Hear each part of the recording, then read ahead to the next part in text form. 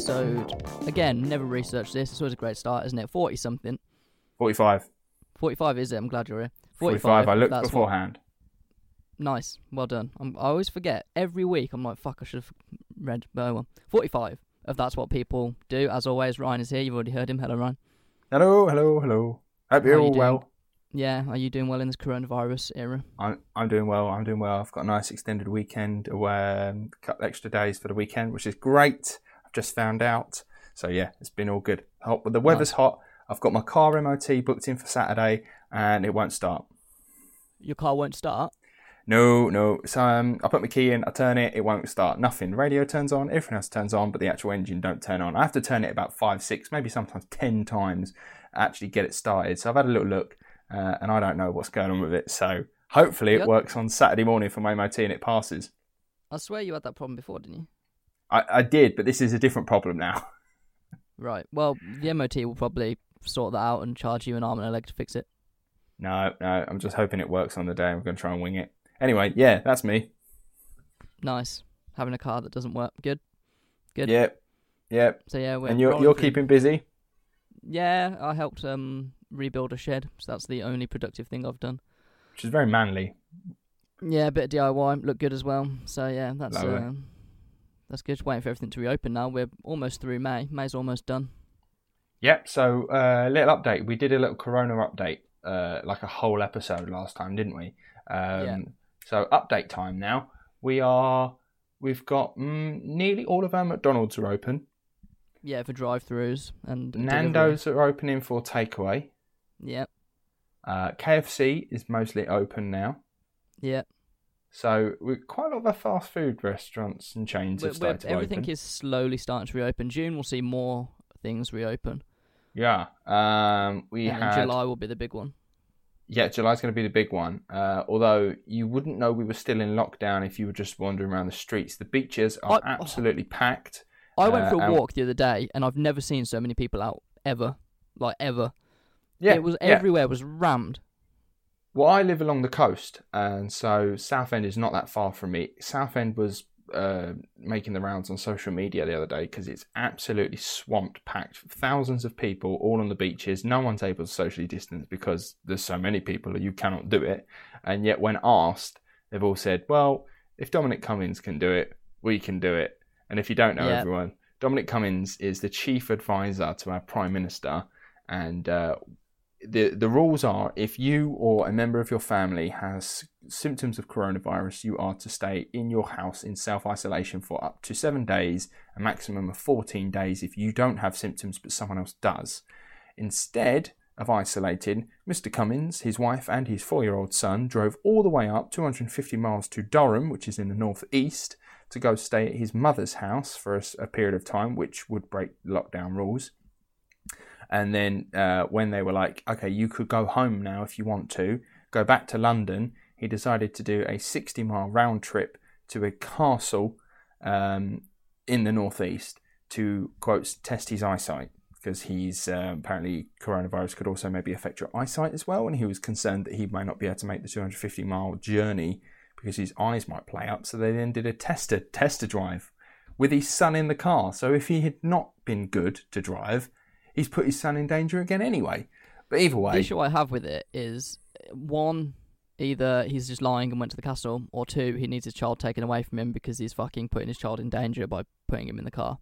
Exactly. He put his child and his wife in danger. If anything, he should have drove on his own for maybe 10-15 minutes, just round the block. He's put his child in danger twice, because why the fuck would you want to get childcare for a child and say, okay, we're going to look after you, this is the best thing to do for my child, we're going to put them in the car with 2 people with coronavirus for 260 miles?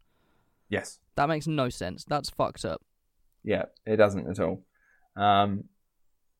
So yeah, Dominic Cummings naturally should have been fired or should have resigned, as other members of government have done so far. If they have broken the rules, they have resigned. In fact, in Scotland, one of the chief medical advisors, whose job is to actually help get us through this whole debacle, she broke lockdown rules and she resigned. She's more important than an advisor. And yet she stepped down, but our Prime Minister Boris Johnson has decided, no, I'm going to step behind this man. He's not going anywhere because he tells me what to do. And if he goes, I have no fucking clue what I'm doing. So he's still exactly that. he's still in the picture, which has pissed off everybody, and I mean everybody, to the point where the Prime Minister's popularity has now gone to -1 in the polls, which is stupidly low considering it was like +14 beforehand last week, I think. And now it's also meant that everyone's just gone, well, fuck it. It clearly ain't that bad, because if Dominic Cummings is allowed to do a fucking 250-mile round trip, then I'm allowed to pop to the shops and go to the beach. So it's all fucked it up now completely. Yeah, not good. Not good at all. Anyway, let's move on from coronavirus, as I hope we will with our lives eventually. Beep, beep, beep, beep, beep. That was your corona update. Beep, beep, beep, beep. Back to the pod. So last week at the end, if you listened, you'll remember that I mentioned conspiracy theories. I had a little bit of trouble, not researching them, but trying to get it to fit within the boundaries of our podcast. So what we're going to do is we're going to do something else, and then at the end we're going to talk about a few conspiracy theories very briefly. Which is good. If you are, so you can skip to that if you want, but you might want to stick around to listen to the first bit as well. Yeah, man. Because the first bit's going to be good. What are we talking about? The first bit is The Great Escape. Yes. If you haven't heard about The Great Escape, it is soldiers who were in a Nazi POW camp who would just tunnel out and just go back and forth, and the Nazis had no fucking clue. Which is fucking And also, brilliant. if you've seen Chicken Run is based on The Great Escape. Chicken Run is based on The Great Escape, and the movie The Great Escape is also fantastic. Also based on The Great Escape. Also based on The Great Escape. Right. So, I got basically all of my research from history.co.uk. I'm going to start quoting my sources. Lovely. So, thank you, history.co.uk. I feel like they know their shit. So, on the night of 24th of March, 1944, one of the most audacious acts was carried out in World War II. It was the mass escape of Allied soldiers from the Stalag Luft 3 camp, Ooh. which was a Nazi camp. I hope I pronounced that right. Stalag Luft 3. It has III, so I think I never heard the name of the camp. Like, whenever I've seen a film or anything like that, it's just a camp. Yeah, Stalag Luft 3 is the name. I suppose they just gloss over it. Probably don't really matter. Yeah. Where was it? Is it in Germany? It says German prisoner of war, so I think so, yeah. Okay. Here we are. So, 100 miles southeast of Berlin. Oh, so it is in Germany. Oh, it's in Poland. Sorry. Oh, okay. Good old Poland. Yeah. So, in the film, we'll try and cross-reference a little bit. In the film, they show that it's mainly British people. In reality, there was a lot more Americans than the film let on. There was a lot of American airmen. Oh, okay. Because it's a British film, isn't it? The Great Escape. Yeah, it's heavily British. It's always classed as like one of the greatest British escapes and so on and so forth. But there was a lot of Americans. Yeah, but they have Steve McQueen in it, and Steve McQueen is quintessentially American. So he represents every American by being in the film. Yeah, maybe that is exactly what they were going for. Definitely. Yeah. So, in the film, you see things like motorcycle jumps over the barbed wire fences and all that. Unfortunately, that didn't happen. There wasn't a big chase scene. No, as cool as that was, it didn't happen in real life. Damn. Was that just Mr. McQueen flexing his petrol head? I think so. I think when they were making a film, they were like, just watching a couple of guys tunnel out probably won't make a good film. So we need some cool stunt jumps to keep everyone occupied. Yeah. Okay, so the camp was like the soil was kind of loose and collapsible, which made it very difficult to tunnel out, because obviously if you're tunneling under collapsible soil, the chances of the tunnel just collapsing around you and killing you was quite high. Yeah. There were elevated prisoner housing to expose tunnels, so the Germans had thought about it. And there was also microphones around the perimeter of the camp to pick up any noise from underneath the ground. Damn, they're good, aren't they? Yeah, so the Germans knew that people might try it, and yet they got away with it. So that's what makes the escape great. Is that not only were they on raised platforms, i.e., you could like crawl underneath the huts, and the floor was collapsible, and they had microphones around to hear almost everything, and they still did it. Yeah, it's Good old ingenuity. So the main guy was RAF squadron leader Roger Bushell. Excellent. And he was the one that conceived the plan in 1943. Mm-hmm. So a bit about Bushell. He was shot down in Dunkirk. I'm sure everyone knows about Dunkirk, but in case you don't, we'll briefly go over it. I think we have in other episodes. At the start of the war, the Germans were pushing all the Allied troops back and back. They were winning, and they pushed all of us back to Dunkirk, which is a beach on the north of France. And Churchill devised a plan to get lots of civilian boats to go and collect our soldiers. He wanted to get 30,000 men, actually ended up saving 300,000. It's quite good. Yeah. If you want to know more about it, research it, watch the film. Good film. Oh, the film is fantastic. So yeah, he was shot down during that. I'm assuming he was kind of the Tom Hardy character. Yeah. That would make sense. Yeah. Oh, it's like an extended universe. Yeah, you could just carry on Great Escape from that film and have Tom Hardy as this guy. Yeah. So he was transferred to Stalag Luft 3 in 1942 because he'd already made 2 escape attempts from previous camps.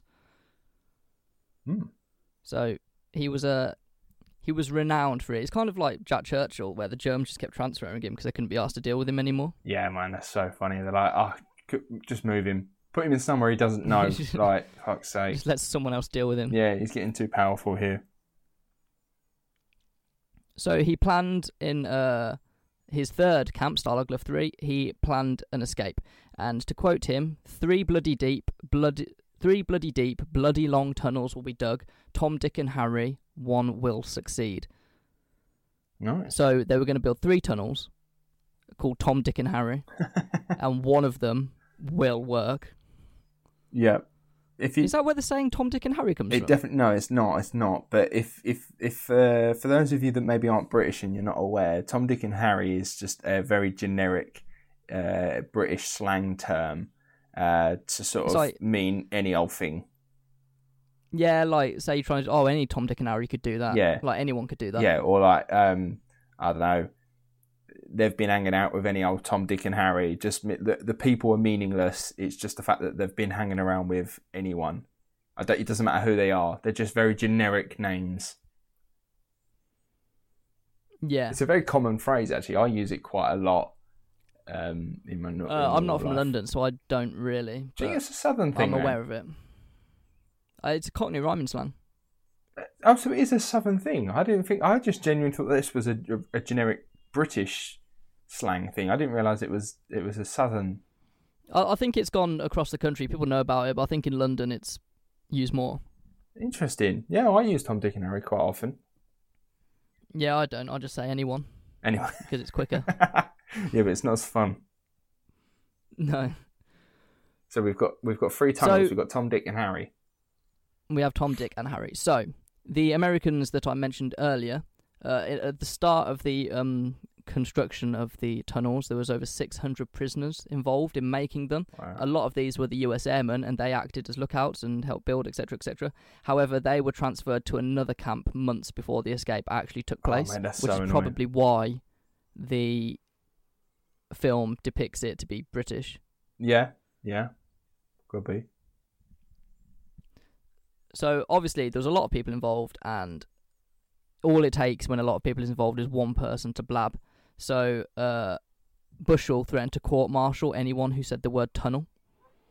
Oh, really? Oh, this is fascinating because even in prisoner life during the Second World War, rank and all that still applied.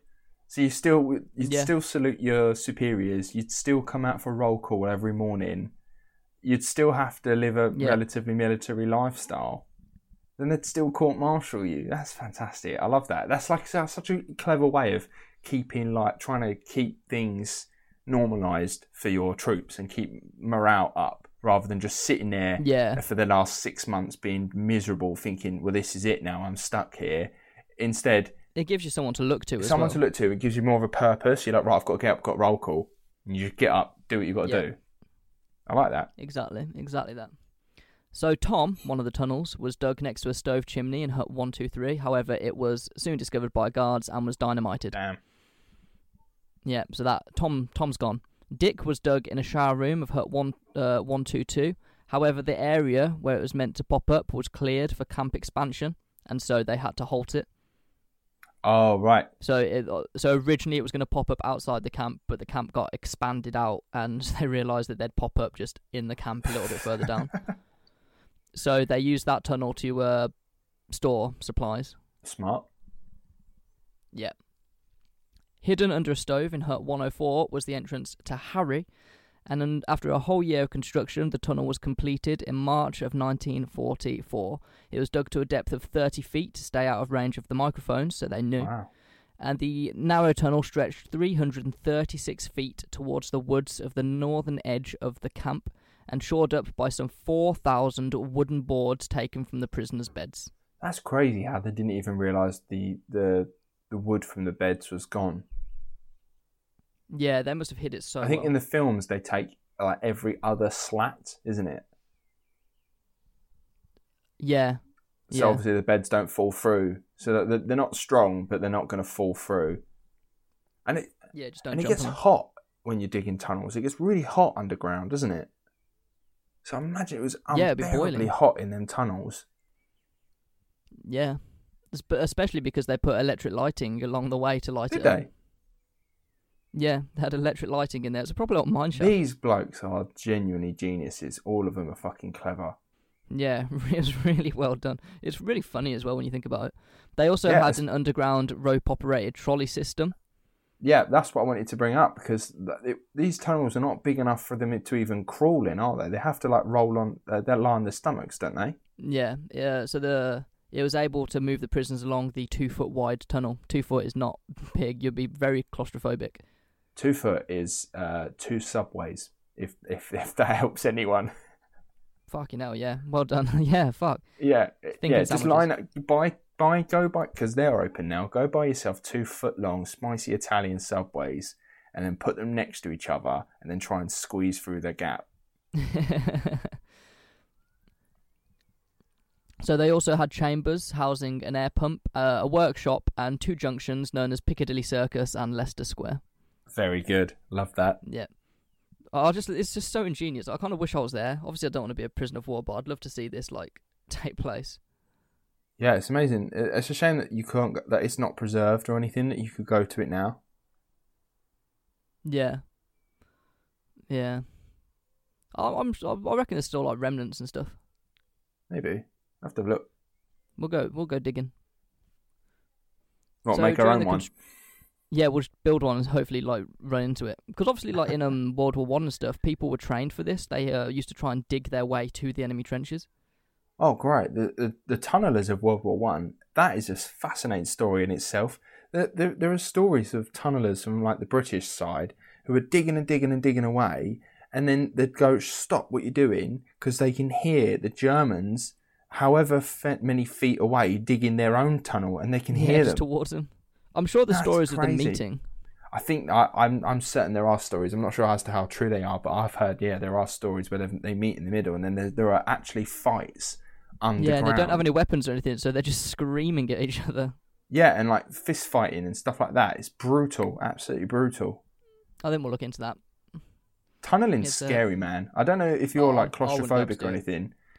I'm not overly, but I don't. If I can avoid the confined spaces, I will.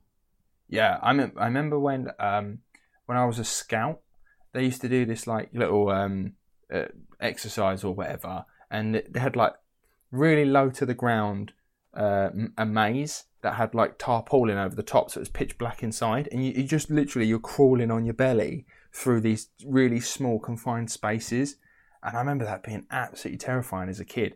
I'm not necessarily claustrophobic, and I don't mind being in tight spaces so long as I know I can get out. But being in a tunnel, when it's hot and you're fighting someone. To stay on tunnels and warfare, have you heard of the tunnelers in the Vietnam War? The American tunnelers. I think they're called rat runs or something. It's where the Viet Cong, they were really fucking good at digging tunnels under the mountains and through the land. So that's how the Americans were always able to be surprised by the Viet Cong. They'd literally just pop out of nowhere, shoot a couple of Americans, and then disappear. And it's because they were using a very clever, an ant colony, a tunnel system. So they'd tunnel literally underneath the Americans and behind them, pop up, shoot them, pop back in and run along the tunnels and have no idea where they went. So the Americans... That's why the Americans lost the war. Yeah. They could not utilise the land properly. They had no control over it at all. Yeah, they didn't know about guerrilla warfare. But I think it's in the movie Apocalypse Now. I think it's Willem Dafoe. He plays one of these guys, like a tunneler, and it's just an American soldier who they pretty much just... Their job is to go into these tunnels with their fucking M16 guns and just hope that you don't get shot before you shoot them. And apparently it's absolutely terrifying. Some of these people went in there. Again, I'll have to look into that. It sounds interesting. Definitely. So obviously while constructing this tunnel, they had to get rid of the soil. And I assume, you ever seen Shawshank Redemption? Do you know what? I haven't. Whoa. Okay, watch that. You need. That's one of the films you need to see before you die. But as he's digging, like every day, he'll like put a bit of dirt in his trousers and go out into the yard and like shake out the bit of dirt. Yep. I'm assuming that's what these guys did because they would dispose of the like tons and tons and tons of soil around the camp. But you'd have to like even it out so it wasn't just a pile of dirt. Yeah, they do it in the film. You see there's like a bit of a montage of lads just walking around, and as they walk they shake their trouser leg and out comes a shitload of dirt. That's what happens in Shawshank. It's the same in the movie. And then there's a football pitch and they're playing football, and then you've got some of the lads on the pitch of that they're just shaking their trouser legs, getting all the mud and that stuff onto the pitch. You don't really notice, and once it's on the pitch as well, it starts getting churned up by everyone. So that was a really good place for them to put it. Yeah. So it says here that they also put in their socks as well, and the Germans let them like tend to small gardens and stuff, and they'd like dig into the soil. Ah, very clever. So the Germans made an inventory of the camp after the escape, and along with 4,000 bedboards, it was also discovered that 52 20-man tables, 34 chairs, and 76 benches had all gone missing and were being used by the prisoners for the walls and ladders. Wow. Also missing were 635 mattresses, 192 bed covers, and 161 pillowcases, which had been placed against the walls of the tunnel to muffle the sounds. Oh, for padding. That's so clever. The numbers go on. 1,219 knives, 478 spoons, 582 forks, and 1,400 powdered milk cans had been stolen and used as digging tools.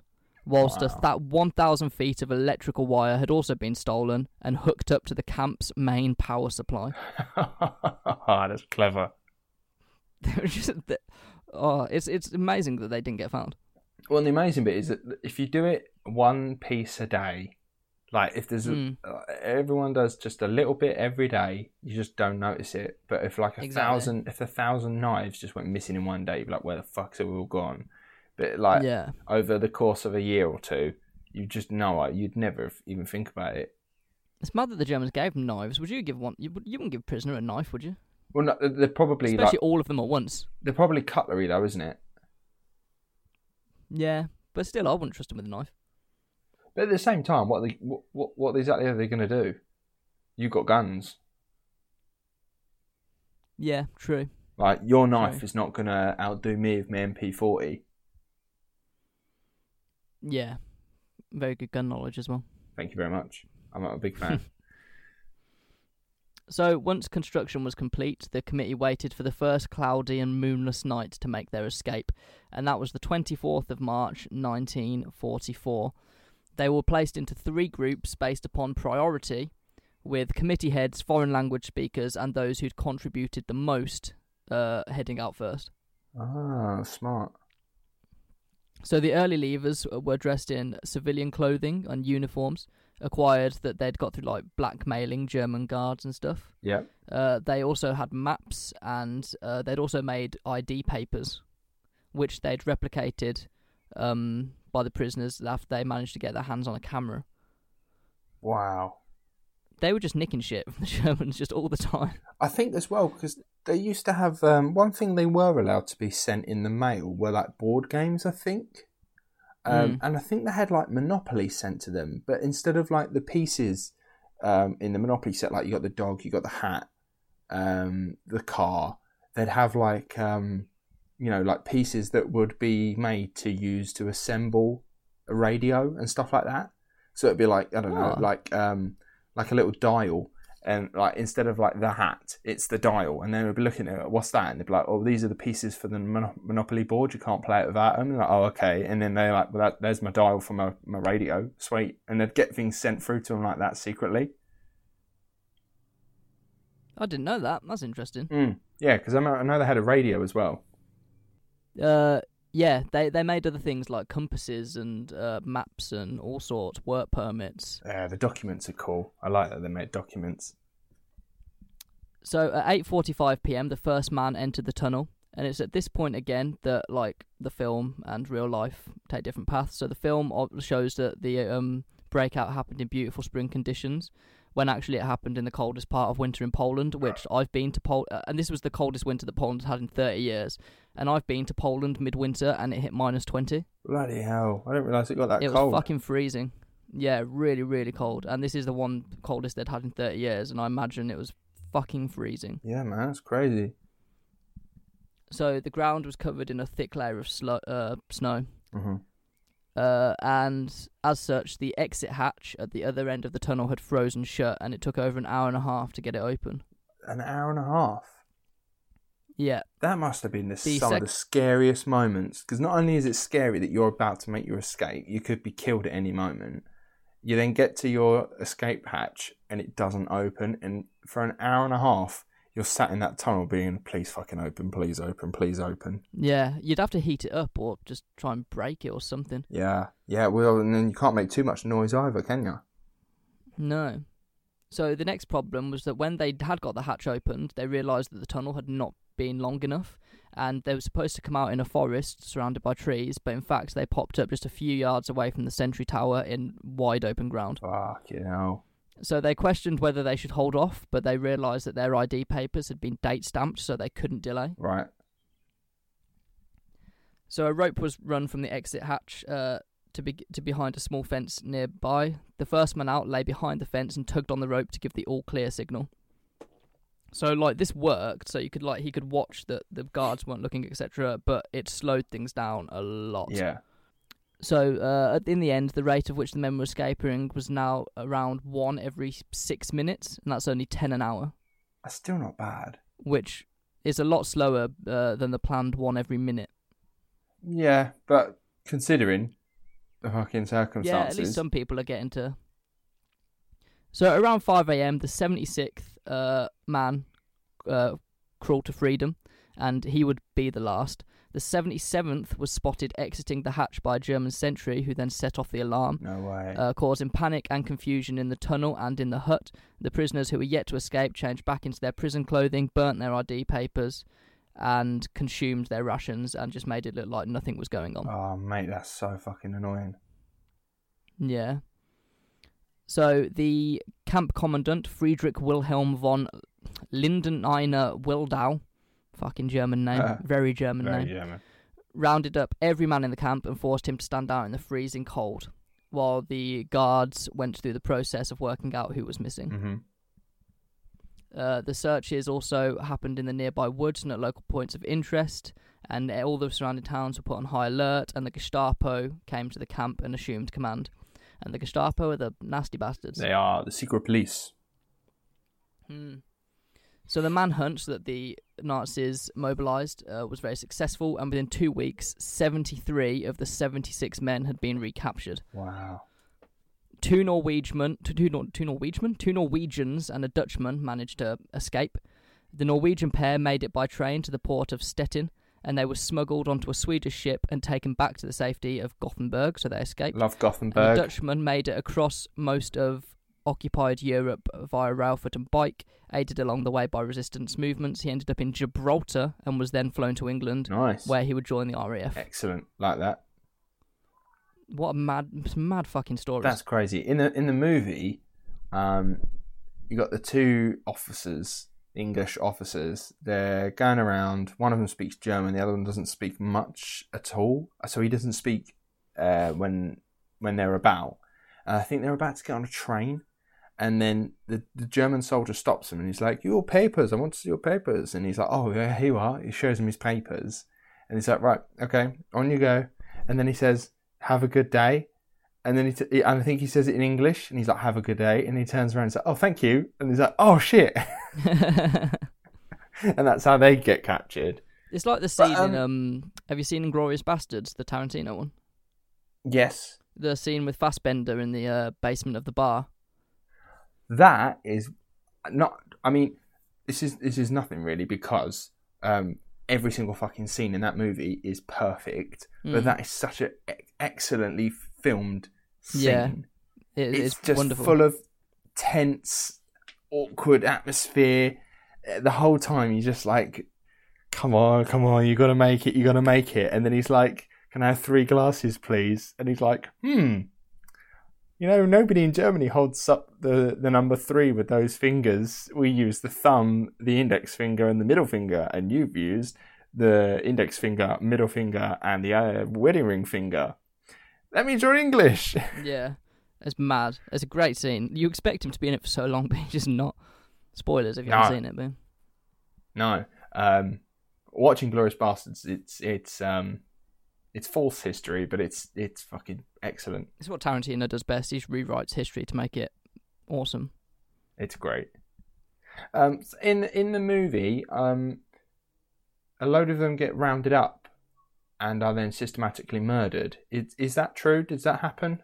Well, as for the recaptured 73 men, 23 of them were sent to other camps, and 50 were not so lucky. Hitler personally ordered their execution. Wow. So while the movie depicts the men being killed in a single massacre, the Gestapo actually carried out the orders by killing the men on their own, or in pairs, in secluded locations. Just shoot him in the head. Which is a massive breach of the Geneva Convention. Well, yeah, because they're prisoners. Yeah, you're not allowed to kill them, but I think Hitler had already done enough to fucking breach the Geneva Convention at that point, so... Yeah, I think he'd already dipped his toe if you're going to do it, fucking do it. Crimes. Yeah. It's like America has the 3 strikes and out rule with crime. So if you commit 2 crimes, like theft or whatever, and you get put away, you serve your time, you come out. If you get sentenced for a 3rd crime, you're put in away for life at that point, I think it is. I didn't know that. Yeah, they've got a 3 strikes and out. So, as I say, 2 crimes, you do your time.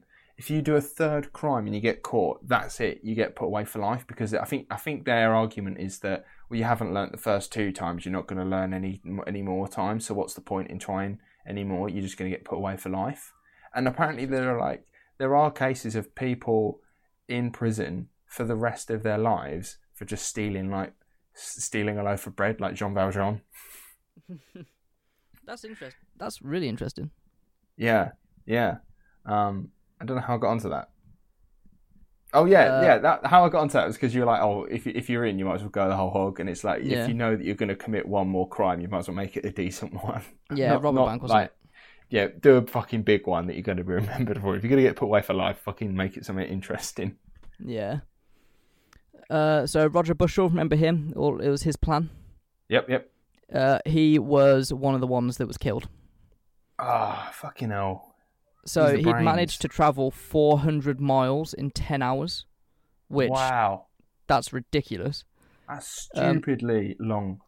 However, he was caught the next day as he was waiting for a train in Saarbrücken, a town just 20 miles away from the French border, which would have seen him in safety.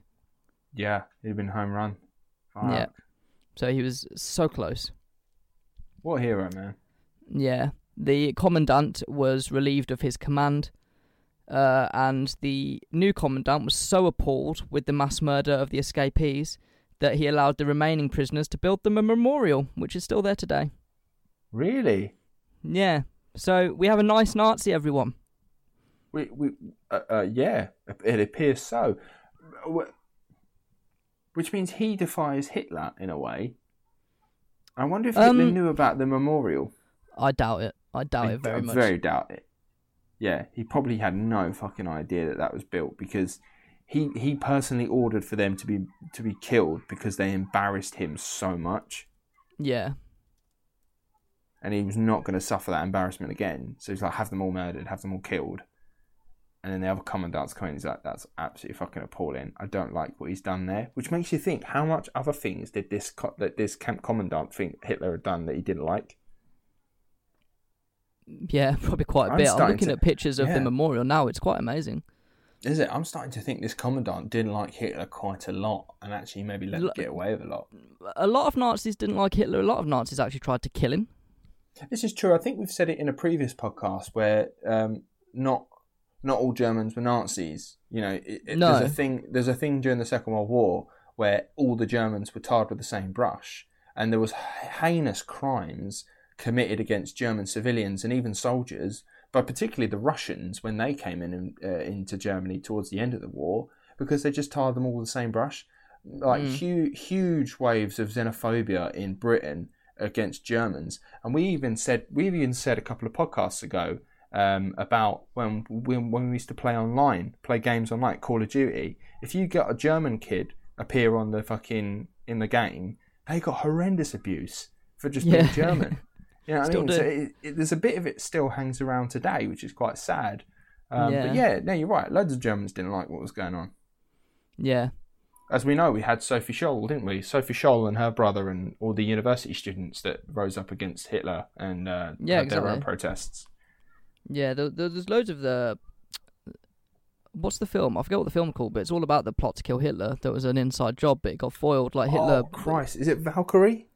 I think, that's the one. With Tom Cruise? Yeah. That's the one, Operation Valkyrie. Yeah, and they tried to blow him up. And nothing happens, and he's just like... He's then going to the hospital, visiting other people that got hurt worse than him, and they're like, I did this for you, Mr. Hitler. And he's like, good lads. You were excellent meat shields. Yeah, if only. But yeah, look at the pictures of the memorial. It's quite amazing. And on the floor as well, there's a plaque saying this is where Harry started, and there's stones going all along where it was. Oh, I like that. So yeah, you can go and see it. So Stalag Luft 3 was liberated in early 1945, which saw the end of the war. Mm-hmm. And 17 months later, the police branch of the RAF launched a special investigation into the murders. A task made difficult due to the Gestapo's attempts to cover up the incident. And after a 3-year investigation, 18 Nazi soldiers were found guilty of war crimes, and 13 of them were then executed. Uh-huh. Too right. Although only 3 of the planned 200 made it out, it was a very important attempt. Jack Lyon, an RAF pilot who was imprisoned at the camp at the time, said this: "It did a lot for morale, particularly for those prisoners who'd been there a long time. They felt they were able to contribute something, even though they weren't able to get out. They felt they could help in some way, and trust me, in prison camps, morale is very important." Definitely. Like we said that earlier, like just getting up and going to roll call, having something to do. Yeah. So that is The Great Escape. And there's an absolute fucking reason why that is called The Great Escape, because it is great. What they did was phenomenal. I'm sure there's stories of other escapes in other camps where prisoners would get out, go to a town, have a beer, etc., come back and just carry on as like nothing happened. Really? They'd just go in and out of camps. That's mad. Yeah. I do like those stories, even with Vital Piłecki and his escape. Yeah. Escape stories are great. I imagine Germans escape from Allied prisoner of war camps as well. I'll tell you, that would be quite interesting to look up on. I've no doubts that it happened. Because obviously we're in Ireland, so how would they have got off? Our prisoner of war camps wouldn't have been here, I don't think. They would have been in like France and places like that. I'm sure there were camps in the UK though. Really? Yeah, I'm pretty sure. Do you know what? I might have been making this up, but I'm certain my granddad, because my granddad was born in and brought up in the borders of East London and Essex, and I'm certain he had told me stories about like when he was a kid, seeing like some Germans somewhere. I can't remember exactly what it was, but it was either like Germans behind a fence or something, or there was like a German walking down the street who was allowed to go out and do a chore or something like that. Unfortunately, he's dead now, so I can't ask him. But what we'll have to do is actually do up some, maybe for a future episode, find like see if like, I don't know, British camps did exist with German POWs. That'd be brilliant. I tell you what, I can confirm actually. There is a house on my road, or actually a little bit further down my road, like 2-minute walk from my house, which if you look really closely, there's a swastika embedded on the wall. Fuck off, really? And it's because in the wartime, the Germans were flown over here and told to rebuild houses, and one of the Germans put it in a wall. You have to look really closely. Wow, that's fucking amazing. And that's it. That was it. You've just fucking sparked it. My granddad told me that there were Germans, they were brought over to help rebuild buildings that had been bombed out and stuff like that, and help rebuild. That's what they were doing. That's what he remembers, and that was the story he told me. Yeah, that's it. It definitely happened then. It's fascinating. Like, a lot of our roads will have been built by Germans. Yeah. Oh, and people that live in the house at the Daniel Road. Yeah, with a swastika on it. There's also a house by me as well had a German spy living in it. Really? Yeah, I don't know how true that is. I'll have to do some investigating, but that's what I was told when I was growing up. Interesting. Love that. Great Escape. Yeah, that is Great Escape's great story. Fucking great story. They need to remake the film, I reckon.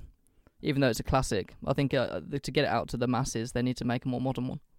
Maybe. You know what kids are like? They don't want to watch fucking black and white films. It's not black and white though, but it is good.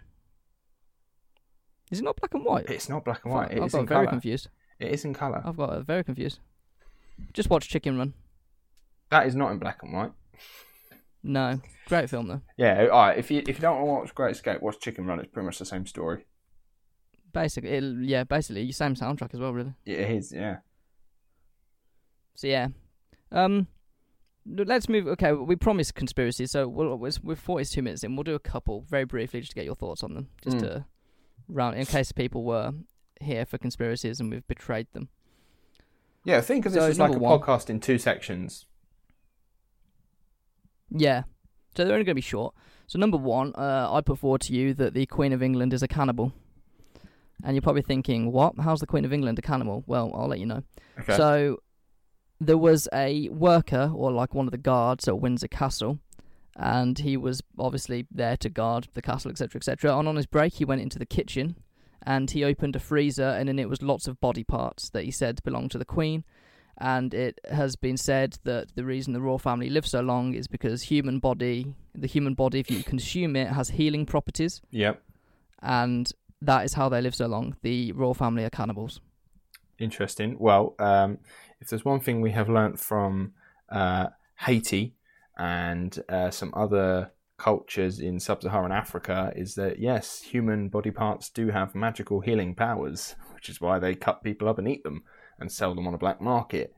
I mean, there's a reason why Queen is 90-odd and why Philip looks like a zombie still. Because he's been cloned. I fully believe he's been cloned. Cloned? Well, how old is he then? He's died many times, and he just keeps being replaced by a clone. But they're not even replacing the guy him. Flipped a fucking car and survived at his age. That is a good point. He is like 98 or something like that. He's stupidly old. And he fucking rolled a Range Rover not that long ago, and he's still alive. He basically walked away from it. He did, yeah. He actually just walked out of it and was just like, oh, fucking hell. What have I done?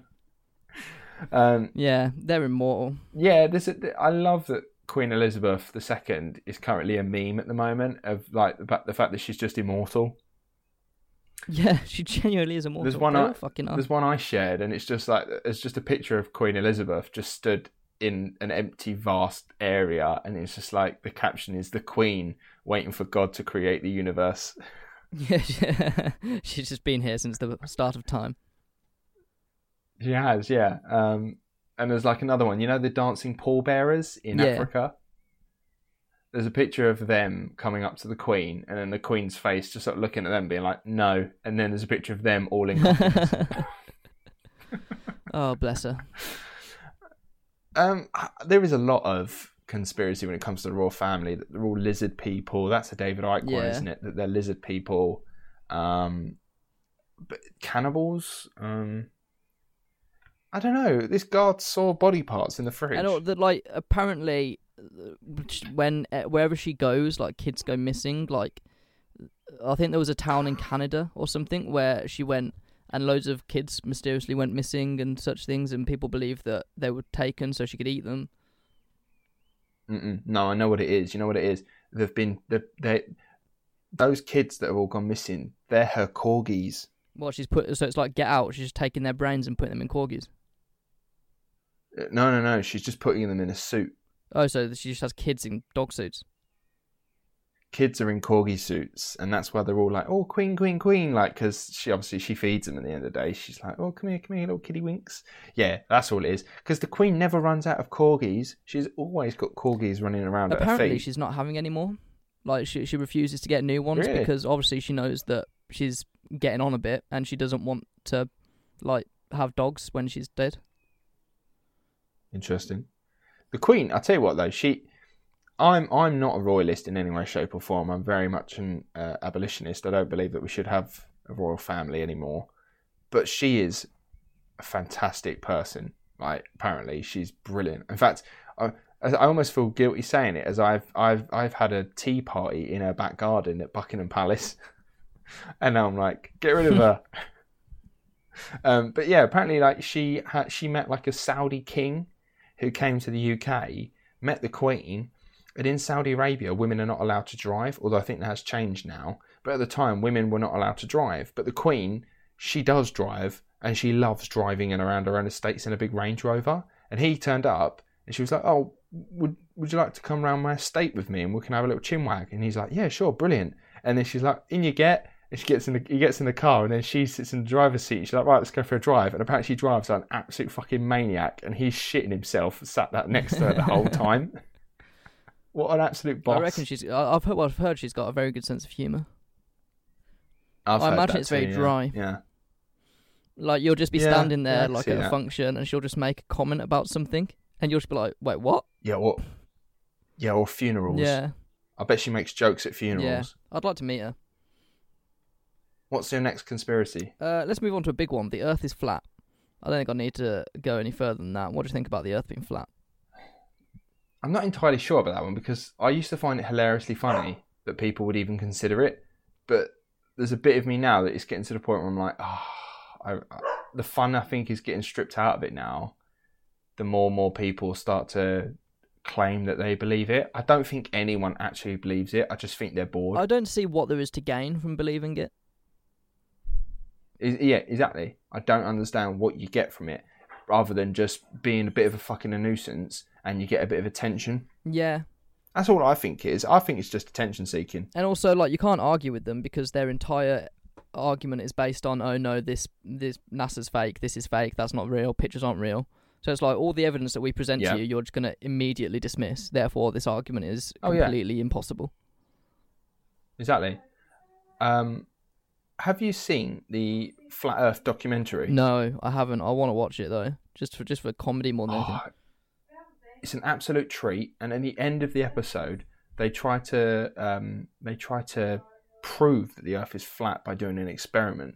And the idea is that obviously, the further you walk away from me, you will start to look as if you're getting smaller. It's just because you're going off the curvature of the Earth, right? So their plan was, if the Earth is flat, if I put a pole with a laser on it pointing forward, and then I go so far away, have another pole with a laser facing back, they should be able to meet, or something like that. And this is literally, these are end credits of the documentary, because they're just taking the piss out of them at this point. And it's like, right, we've done this, we've saved us shitloads of money, we've bought these really powerful lasers, it's cost us a load of money to do this experiment. This will prove it finally, once and for all. And then they turn the lasers on and they don't meet, and it's because the other laser's gone down a bit because it's a curve. What some of the people that believe it are like, well, I've just driven from A to B in quite a long journey, and at no point did I curve. And it's just like, yeah, but the Earth is so vast and so big, you can't physically feel the curvature of the Earth. If we were on a tiny bouncy ball, then yeah, you can, but I just don't think they comprehend how big the Earth actually is. No, they don't. It's a lot of it is just not wanting to believe it. Also, like, you know, just even like NASA. Oh, that's it. Elon Musk's SpaceX was supposed to launch last night. Gutted that it didn't. Yeah. And it didn't. Yeah, it didn't due to bad weather. They said a tornado was on its way, and for that reason, it was too dangerous to actually send it off. But already conspiracy theorists have come out and said, no, it's just because it's not real. The whole thing's fake. Yeah, but they're going to relaunch it on Saturday. Exactly. So they were like, they were never going to launch it because it's not real. It was never going to happen, so they can't launch it. And it's like, right, okay, well, what about Saturday when it does go up? What are you going to say then? Yeah, it really doesn't make any sense. There's roads in Australia where they're so long you can actually see the curvature of the Earth. Oh, yeah. I mean, even in, I think it's like New Zealand, they've got like a high percentage of crashes are caused because of the way the Earth is curved at that point in the world. The sun reflects off the road at a different angle, so it shines in their eyes at a funny angle, and it causes them to be blind temporarily when they drive sometimes. And they've got apparently a high percentage of car crashes are caused by that.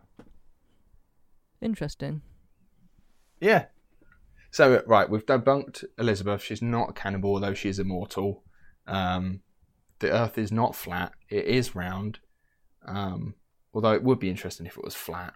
Yeah. Although there's that famous tweet from Flat Earth Society, and it was like, there are hundreds and thousands of flat earthers all around the globe, and then someone's commented going, do you want to read that back very slowly?